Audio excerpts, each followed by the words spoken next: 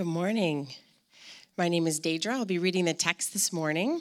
You can follow along in your scripture journal, in your Bible, or it'll be projected on the screen. The text this morning is Hebrews chapter 5, verses 11 through 14, and then chapter 6, verses 1 through 8.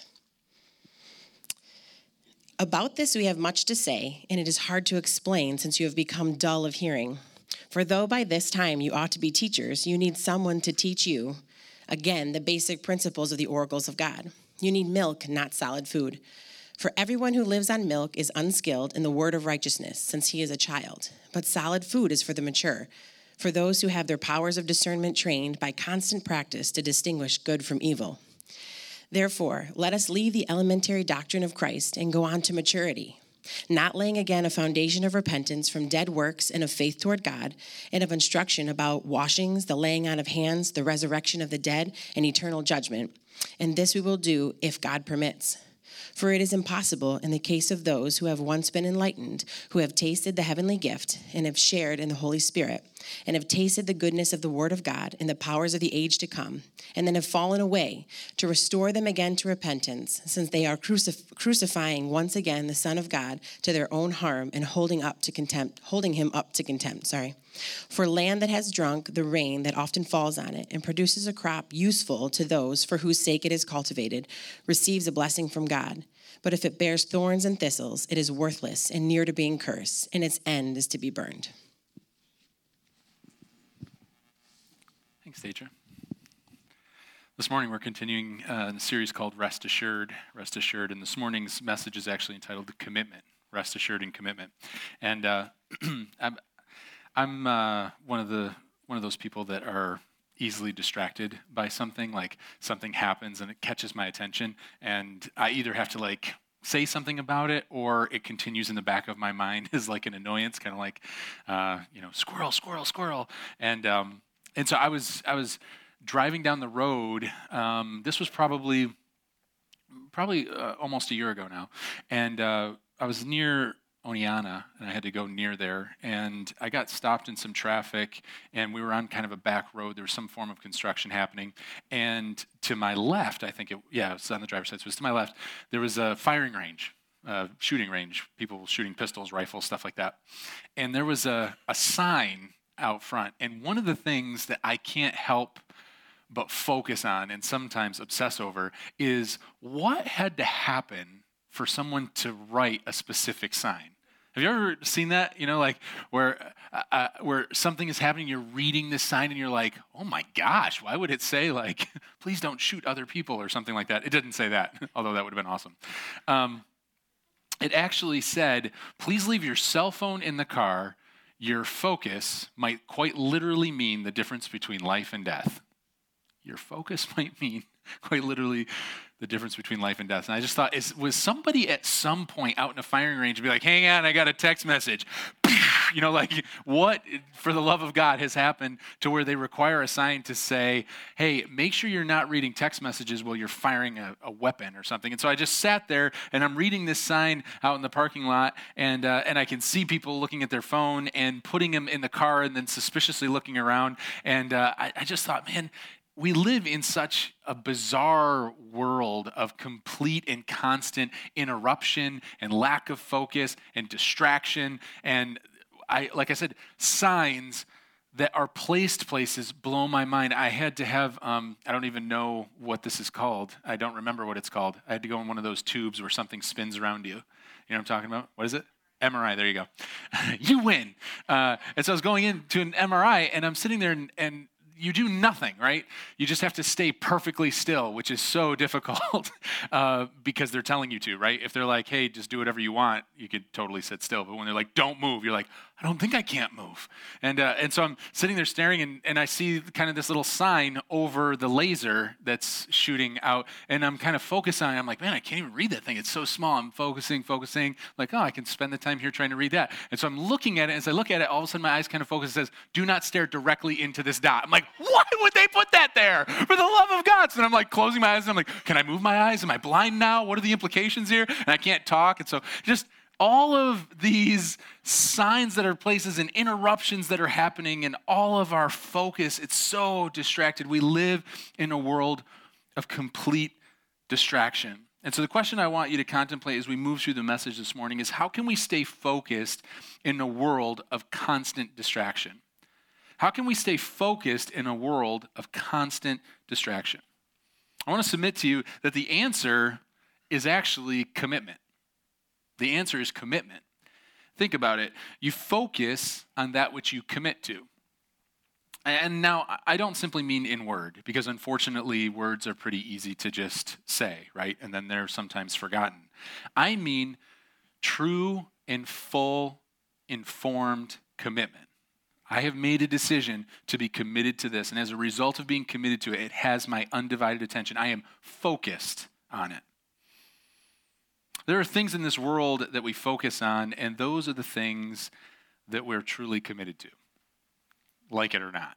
I mean, really, if you think about it, depending on what it is that you're committed to, revealed by what it is you focus on, it can be kind of embarrassing to consider, like, whoa, that's what actually matters most to me. For some of you, I've just saved you a ton of money in marriage counseling. Like, see, that's the problem. Like, oh. But we get locked in, whether we like it or not. If we are committed to something and we are focused on it, it does not matter what distraction comes our way. We're completely and entirely wholly locked in. So if you're really locked into something, it's because you're committed to it. And so therefore it has gained your focus, right? This isn't rocket science. We can see it played out if you have children. You've witnessed this when they're focused in on the TV or they're focused in on a video game or something, and you're screaming their name. You're like, can you hear me? And they're like, You're like, fire, death, candy, drugs, money. And they're like, You're like, what is going on? You shut it off and they're like, oh. All of a sudden you have their undivided attention. And we can laugh about it because we've witnessed it, but the reality is it's not just a kid thing, right? I've been, recently I was stopped at a red light. As I'm stopped at the red light, once again, just kind of looking around and finding ridiculous signs. No, I wish that was the case all the time. That would be hugely entertaining. But I looked to my right, and it was a 2-lane road, and or 4-lane road, depending on how you communicate that. 2 lanes going the same way. And so I look over, and there's a woman who is literally just texting away at this light. And I feel like she's using me as the indicator of when the light's going to turn green. And so I'm kind of intrigued by that. I'm thinking, what if I just sit here? Will she continue to sit here?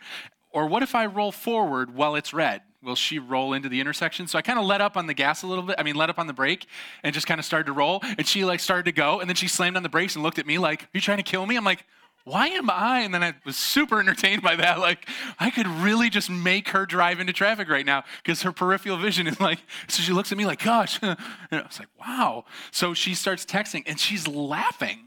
Like, just totally engaged in this world. So then I let up on the brake this time. The light turns green, and I kind of slowly roll by. And as I roll by, she's still there, texting away. I was like, I totally got away, and she didn't even get to use me as the indicator. So then all of a sudden, the horn beeps, and she looks at me like I failed her in life.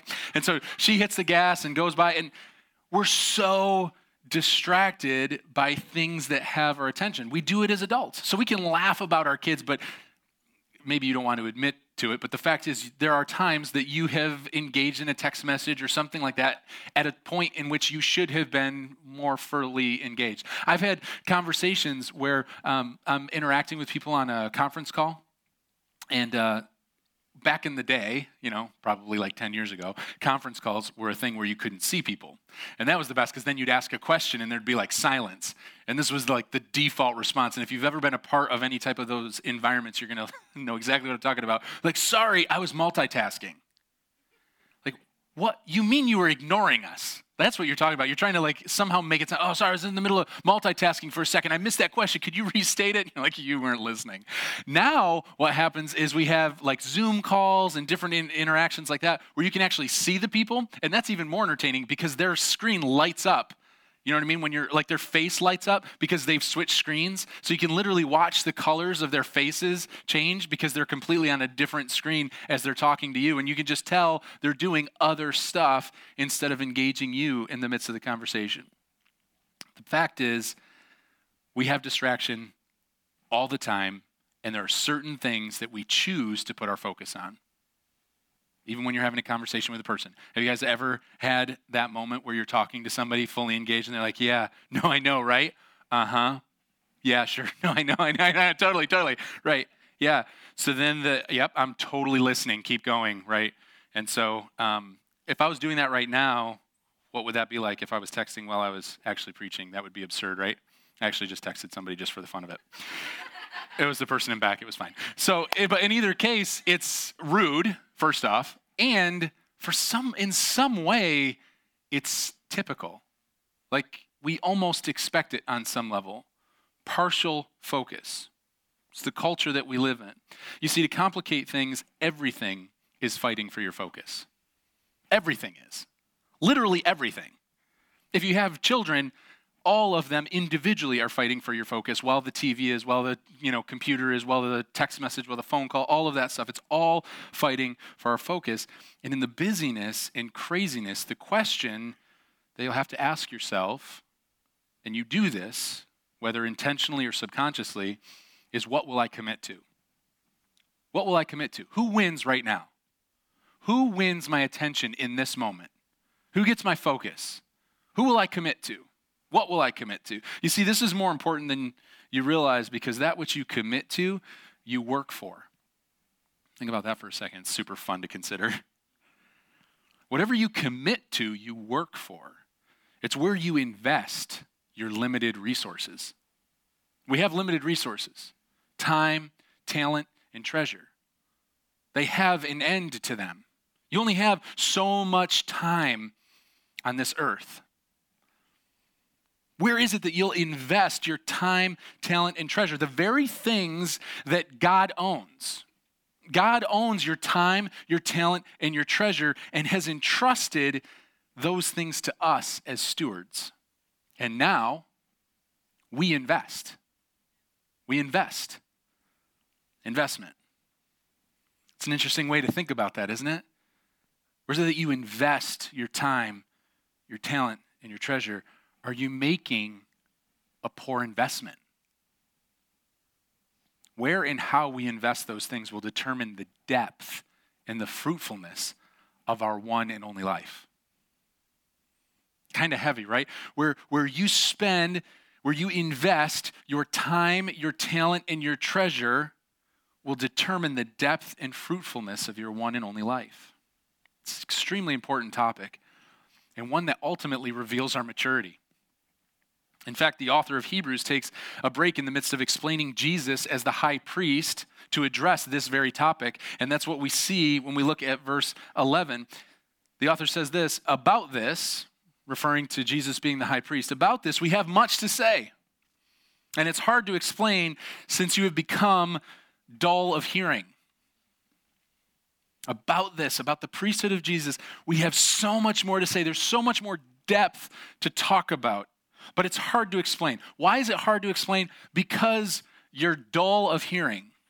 If you look at the original text, there's some interesting translations or interpretations of these words. Dull of hearing, dull actually means sluggish. Sluggish. And of hearing is actually talking about paying attention. So what the author is really saying is there's a whole much more that we can talk about this topic. The problem is you've become sluggish or lazy in your capacity to pay attention. We could talk so much more about the depths of who Jesus is, of what it is that he's done, what the implications are in your life. The problem is you've grown lazy in your capacity or willingness to pay attention. You've become dull of hearing. How? What are the implications? The implications are actually revealed in verses 12 through 13. It says this, for though by this time you ought to be teachers, you need someone to teach you, again, the basic principles of the oracles of God. You need milk, not solid food. For everyone who lives on milk is unskilled in the word of righteousness since he is a child. There's a huge rebuke happening with the author of Hebrews is just kind of unleashing. And when you read that by this time you ought to be teachers, one of the mistakes that might be made is that you think about teaching as like the office of pastor or elder. Like by now you should all be pastors, but you're not. And that's not what the author's saying. The original Greek reveals that the author's addressing their responsibility to be discipling others. By now you should be discipling others, but instead you're once again going back to the basic principles of the oracles of God. You're relearning the basics about Christianity. Instead of being a disciple maker, you're back at the beginning. You still need milk, not solid food. Unskilled in the word of righteousness. What this means is that they're unable to articulate the gospel. They're unfamiliar with Scripture. What the author is saying is they're so busy about the distractions of life, the commitments they've made. Their focus is so off skew that instead of going deeper into the things of God, they're still struggling with the basics of who God is. Instead of being a disciple maker, they're still struggling with their own understanding of, is God real? Does he really love me?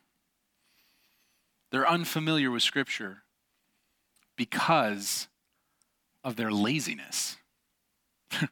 Listen, the Bible teaches us that our ignorance, and what I mean by ignorance is literally by definition, our lack of knowledge. Our lack of knowledge of God's word is a moral problem, not an intellectual one. Our lack of knowledge about the word of God is a moral problem, not an intellectual one. In other words, it's a decision we make to prioritize other things. We say, yeah, but I don't really understand the deeper things of God. I mean, I get so confused about that. That's a moral issue, not an intellectual one. It's amazing how brilliant people have the capacity to make amazing decisions, but you start talking about spiritual things, they're like, I just don't understand that. Because you don't want to.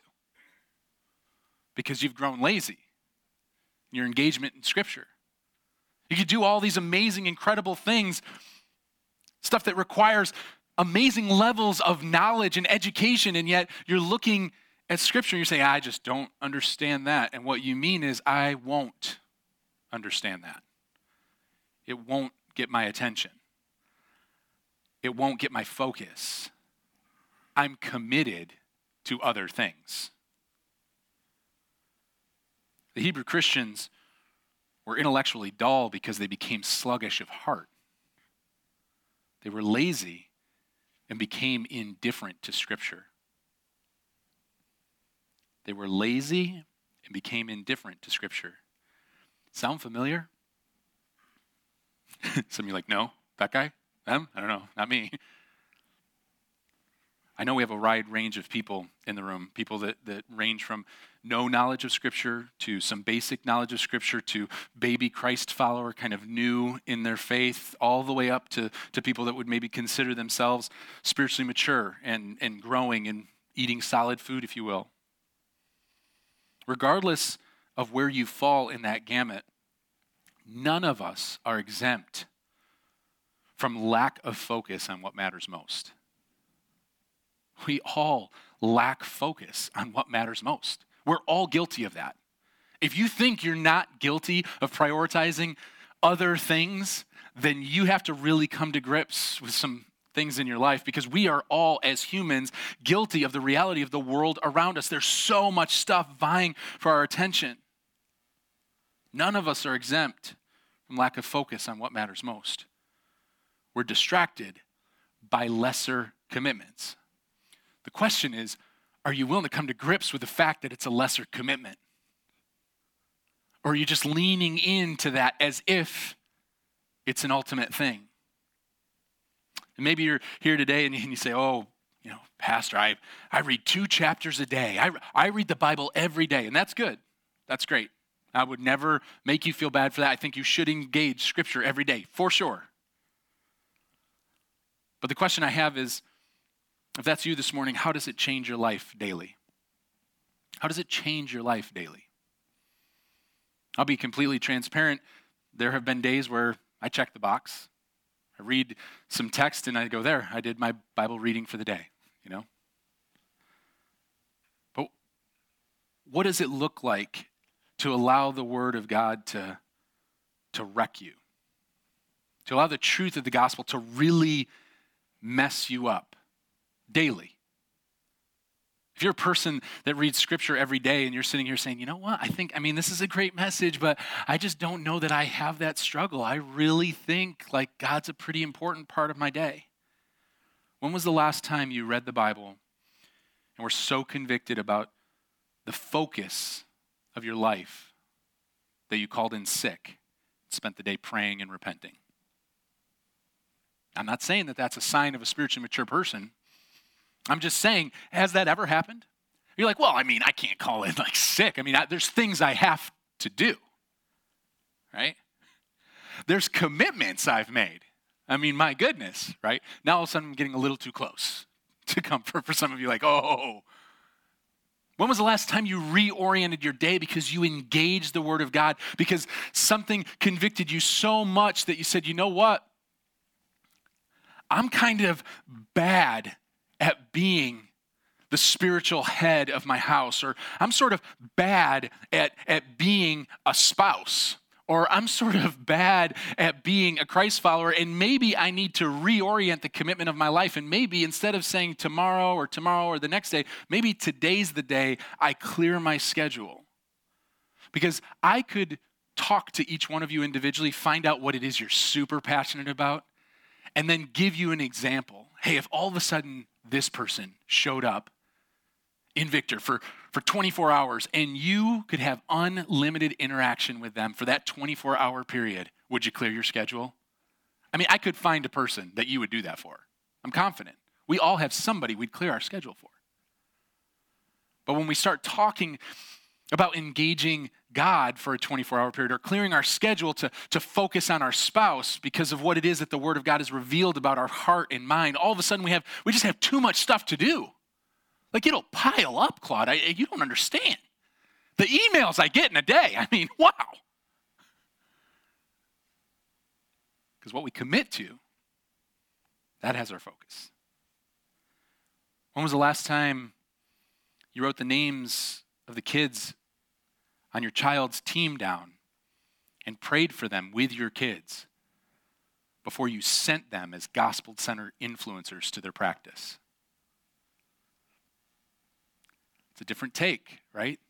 Than just saying, oh, my kids have this sporting event. Oh, I'm a taxi service. I'm basically an Uber that doesn't get paid. I just move kids back and forth. Why? Because we made a commitment. And look at my kid, you're going to follow through on that commitment. We are people of our word, right? So we will focus on that. But listen, I'm not saying run away from sports. I'm not saying that, school is the devil. I'm not saying anything like that, all right?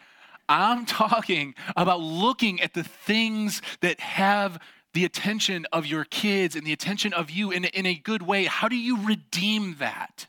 So that you can sit down and say, look, what does it look like for us to be gospel-centered influencers on this team? So it just doesn't get our attention, but we actually go there sent by God. Have you allowed Scripture to reorient the way you focus on things? Maturity means understanding the mission and connecting the dots.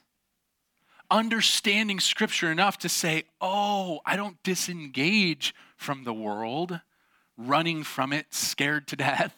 I engage the world missionally, intentionally. I connect the dots.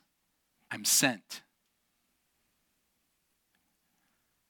See, I would argue that probably a majority of this room, if not all of us, have never called in sick or cleared our schedule to simply spend the day praying and repenting because of all of a sudden we were wrecked by a text we read that morning.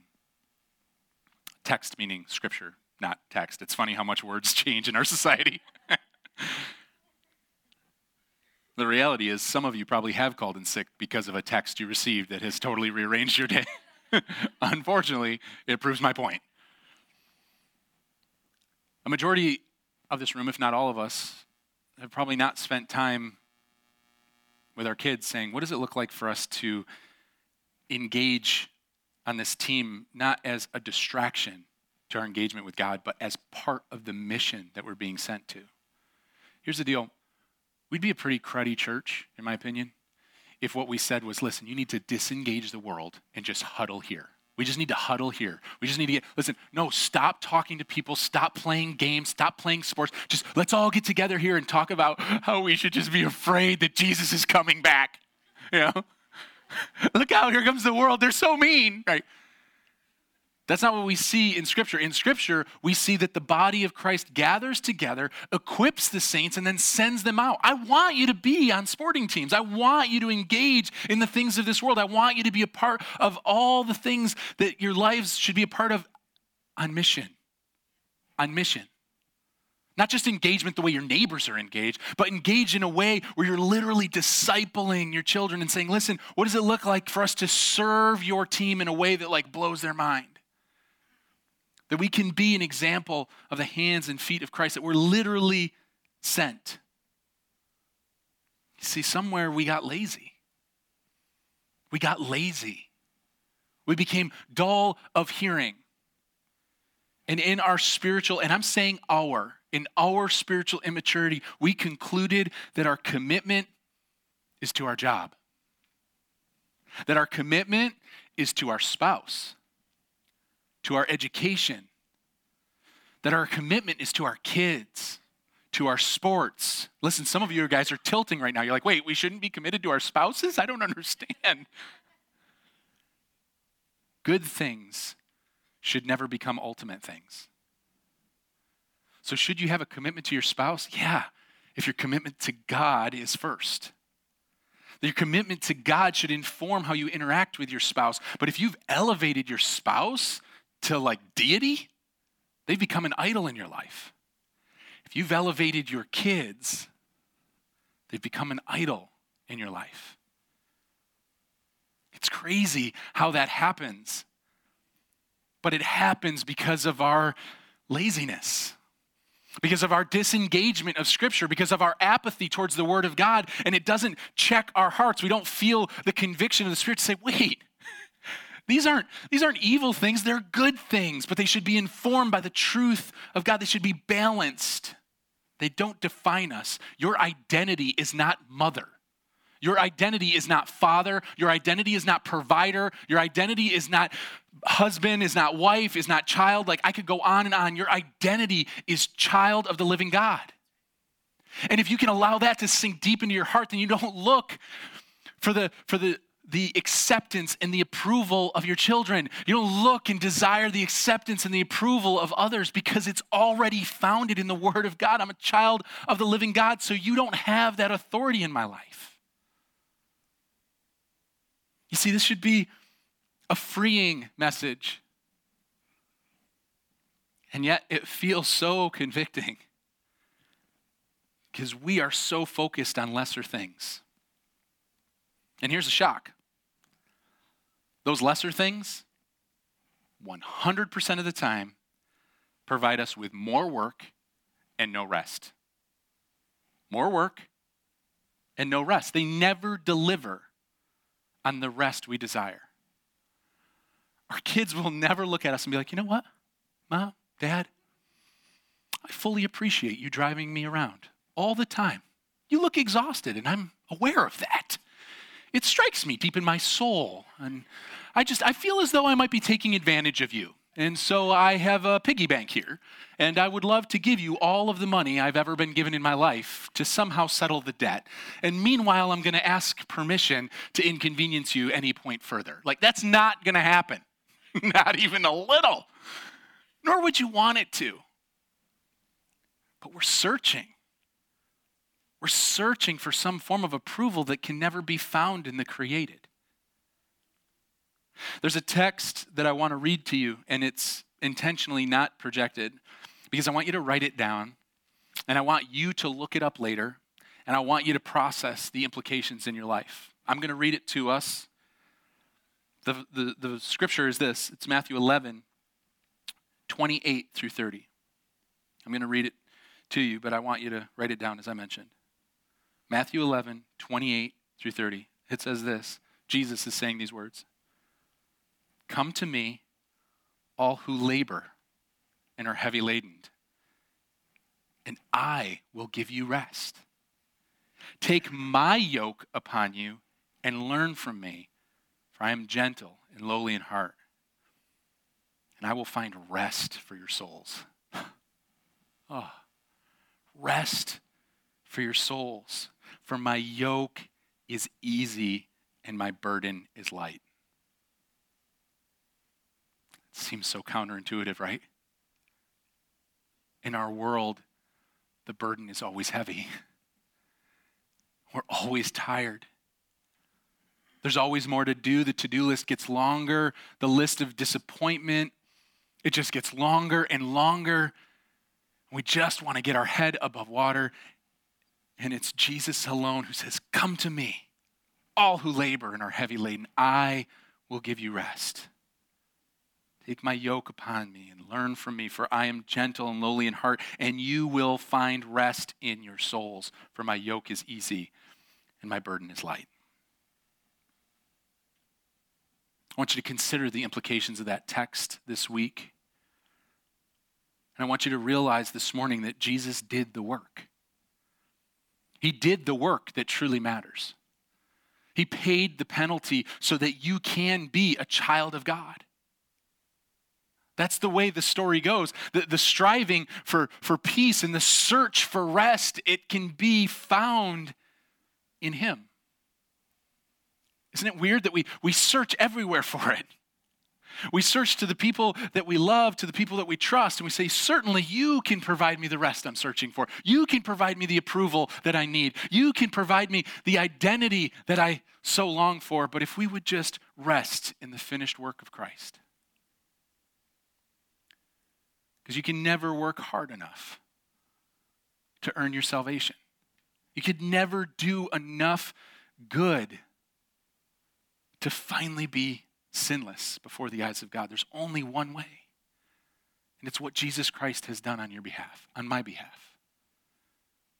He went and laid down his life for your sins and mine. He took the yoke upon him. The wrath that sin deserves, he took upon him so that we could feel the freedom of being a child of the living God.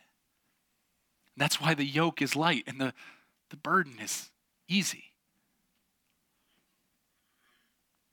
It's as if we lack discernment, right? It's like we forget that. We just get into the busyness of life and we focus on lesser things. Verse 14 says, but solid food is for the mature, for those who have their powers of discernment trained by constant practice to distinguish good from evil. Now, before you get too discouraged this morning, realize that spiritual maturity is possible. It's possible. The word powers of discernment, trained, that word trained, the Greek is actually the word where we get gym from, gymnasium. So literally it's saying you have the powers of discernment worked out, trained in a gym. How? By constant practice. By constant practice. This means we grow spiritually by constantly making the decision to apply Scripture to our lives. That's what it means. The way you grow up spiritually, the way you saturate your heart and mind with truth so you don't kind of weigh away into the distractions and into the worries of the world, the way you stay focused is by constantly applying Scripture to your life, connecting the dots. This isn't rocket science. We do this in other areas of our life. You might sit there and be like, oh, I can't. And if I don't know who's saying I can't in their mind, but if you're saying I can't or that sounds hard, you're lazy. That's what Scripture's saying. And what it means is you've decided to become indifferent to Scripture. It's a decision that you've made and a decision you can change. You do it in other areas of your life. I had an issue with my vehicle. I'm almost embarrassed to tell this story because of how absurd it is. For almost 2 years, my tire, my driver's side has gotten soft about every week. And so I bring it to an air place and fill it with air, like almost once a week for almost 2 years. And the reason, I know it's absurd. Some of you guys are like, what? And the reason why is because I took it to a place and they said, yeah, you just need a new rim. And like, I looked at new rims. I was like, that's stupid. I was like, you know what? I can probably find a rim on a pick and pull. And so I've been looking for rims at pick and pull places just because I don't care that much about the stinking tire. But I was inconvenienced almost every week. And then Thanksgiving happened. And I missed my rotation of filling my tire with air, and it was on the rim. And I have AAA. So I was like, forget it. I'm just going to call the guy. So I call the guy, and he comes out, and he fills it up with air, and he goes, do you have a leak? Because I can repair the leak. I was like, nah, there's something wrong with the rim. They say I need a new rim or something. And he's like, oh, okay. All right. Yeah, you should probably get that taken care of. I was like, yeah, it's been a while. And I have a compressor in my garage. I don't know why I don't just fill that up and just keep filling the tire. And the reason why is because then it would actually be like a commitment that this is the way I'm living my life now. But in some way I've tricked myself to be like, well, if I'm inconvenienced all the time, eventually I'll change it. 2 years, people, I have a problem. And so finally I was like, you know what, enough is enough. I'm just going to bring it to a garage and I'm just going to bite the bullet. I'll just pay for a rim if I have to. This is stupid. My wife was constantly like, Claude, enough is enough. This is not a good use of your time. And I'm like, oh, it's right on the way. It's fine. I just stop, So I bring it to the garage and I tell this person what the other garages have said, because at this point, over 2 years, I've brought it multiple places. Like, yeah, I guess there's no way to fix it. So I guess I need a rim. So I guess if you have to buy a new rim or something. He's like, oh, you don't have to buy a new rim. I'm like, you're speaking my language. And I was like, well, a pick and pull or whatever. And he's like, no, I can fix it. I was like, yeah, no, I've heard that before. He goes, no, like for real, I can fix it. Like, okay, chief. Whatever you got to tell yourself. I'm glad that you're so optimistic. And but when you take the tire off and tell me you can't, I'm letting you know in advance. I'm fine with just whatever has to be done. I will pay for it. I'm at your mercy. And so I leave, and the guy calls me back, and he goes, yeah, you come pick it up. And I was like, oh. So I had to get a new rim. And he's like, no. I was like, oh, you found it pick and pull or whatever? He's like, no, I fixed it. Like, you fixed it? He's like, yeah, I fixed it. Like, for real you fixed it? I've never wanted to mouth kiss another man my whole life. I could not believe it. And I also can't believe I just said that. Meredith's devastated too. Perfect example of just, I don't understand. Anyway, but I was just like, oh my gosh. I was so excited. I was like, you are the man. I was like, can I tip you? Is that the way it works here? I don't know. Like, here's my firstborn child. She's great. Like, no, I'm just kidding. It was amazing.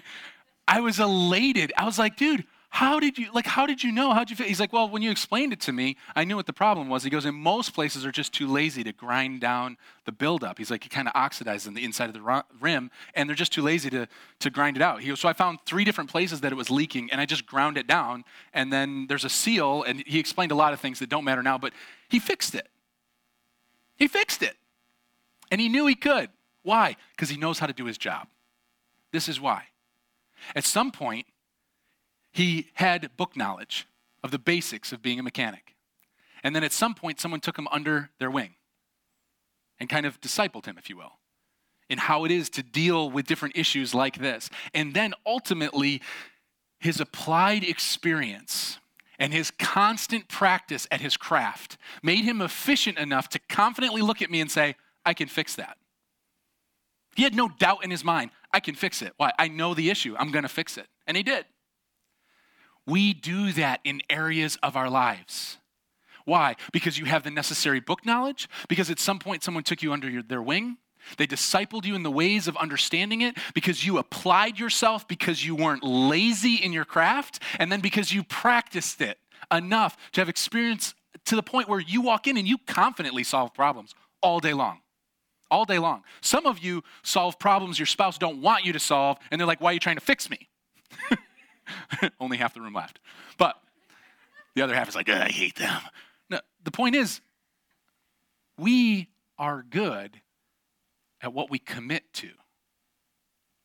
We have proficiency and confidence in the things that we apply ourselves to, the things we work for, the things we're trained in, the things that we have constant practice in? Are you constantly applying eternal truth to your life? How about eternity? How about the only thing that stinking matters? Gosh, I hate how convicting this is. And yet at the same time, I love it because we need to be wrecked a little bit. We need to realize, wait a second, we're only given so many years on this planet, but eternity is forever, and that's the only thing that matters. And some of us are so busy practicing and working so hard to get money and stuff, and who cares? Eternity. Are you practicing the eternal things? Are you allowing that to come to the surface? Is that what's wrecking you, or is your to-do list wrecking you? The things that next week you won't even know about, that next month you won't remember.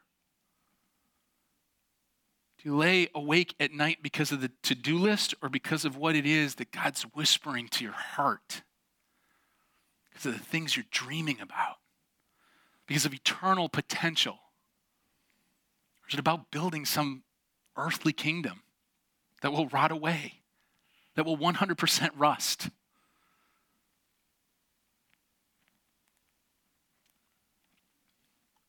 Are you able to have confidence in the eternal things of your life? Or have you grown lazy and indifferent to the Word of God? Chapter 6 starts by letting us know that it's possible to know Scripture but not believe it. It's amazing. I love the way the author sets the table to say you need to engage and apply the truth of Scripture in your life, and then starts off at chapter 6 and says, hey, here's some basic principles of what it is to be a Christ follower. And by the way, just so you know, you can know Scripture and still not believe it. It's possible to know Scripture, not believe it, to hear it, but not surrender to it. To read it daily and not connect the dots. Just check the box. Verse 8, after talking about how it is that we engage and grow in Scripture, verse 8 kind of sums it up and says in verse 8, but if it bears thorns and thistles. In other words, what's the fruit of your life? If it bears thorns and thistles, it's worthless and near to being cursed, and its end is to be burned. Yay. This text is actually reminiscent of Isaiah 5. If you were part of our Isaiah series during the summer, you're familiar with it a little bit. It's where God created the perfect environment. The perfect environment for a crop to grow. But when the crop was produced, it was stink fruit, if you remember that. Stink fruit. In other words, you can have all the right pieces, but the fruit of your life will ultimately tell the story. We need to evaluate the fruit of our lives. And the fruit of our lives should not be the standards that the world imposes as far as finances or stuff or whatever. We're talking about the lasting fruit of our lives, the eternal ramifications of how we live. You see, your focus will always reveal your commitment. If we focus on Jesus, we can rest assured in our commitment. If we focus on Jesus, we can rest assured in our commitment. We say every week that the text requires something from us. And the thing that I want to ask you this morning as you leave this place and evaluate things, before we respond through song, and then ultimately leave this place, is this question: what will I do with the evil I've allowed in my life? What will I do with the evil I allowed in my life? Now the wording might seem harsh, like, whoa, evil, what are you talking about? But if you remember, first of all, it's intentional, and if you remember verse 14, the end of it, it says, by constant practice to distinguish good from evil. That's the way it ends. That's the way chapter 5 ends. Distinguishing good from evil. So we wanted to use that word to kind of sort of awaken us or splash cold water on our face, because I think oftentimes we choose maybe less offensive words. It would have been really easy to say, what will I do with the distractions I've allowed in my life? And you're like, distractions. But it's not a distraction. If it's distracting you from what it is that God's calling you to do, it's evil. Let's call it what it is. We have permitted certain things in our lives simply because we're unwilling to acknowledge them as evil. When you allow a good thing to become an ultimate thing, it has become an evil thing. So how is it that we address those areas in our life? If it's corrupting your focus, it's taken an evil role. So, what will I do with the evil I've allowed in my life? For all of us this morning, the response should be to repent. We should all, at the very beginning part, to say, listen, I need to repent and reorient my heart.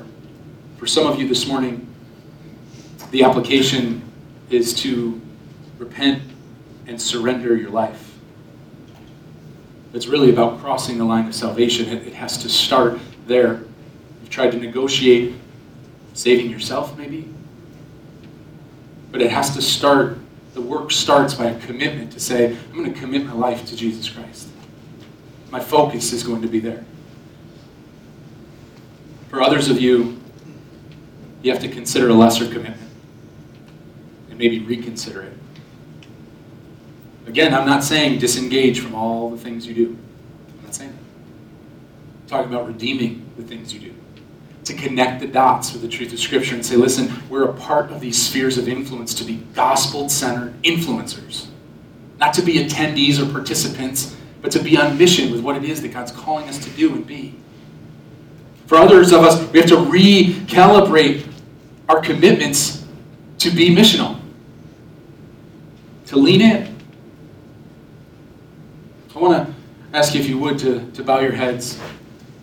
And if you want, you can close your eyes, but I want you to focus for a moment on the commitments of your life. And if the adjustment that you need to make is surrendering your life to Christ, I want to provide opportunity for you to do that. It's really rather simple. It's just you making a decision. And in the quietness of your seat, to be able to say, Lord, I'm a sinner, but you died for me. You did the work I could never do for myself. Would you forgive me? Come and be the Lord and leader of my life. For some of you, it starts right there. That's the application. For others of you, would you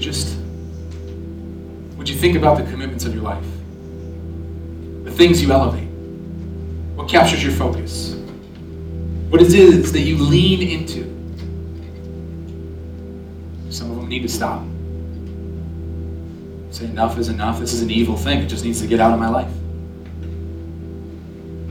Or are there things that can be redeemed? You can say, listen, we need to connect the dots here. What does it look like for us to be gospel-centered influencers in this area? What does it look like for me to be a person that invests my time, my talent, and my treasure with an eternal focus that works at the truth of the gospel in my life? The way I do work at a gym, the way I lean in with the focus of my physical body or my craft or whatever it is that you do, your schooling, would you apply that type of effort and discipline to the things that really matter, the eternal things? Not my opinion, what it is that God says matters. Let's consider those things as we respond this morning.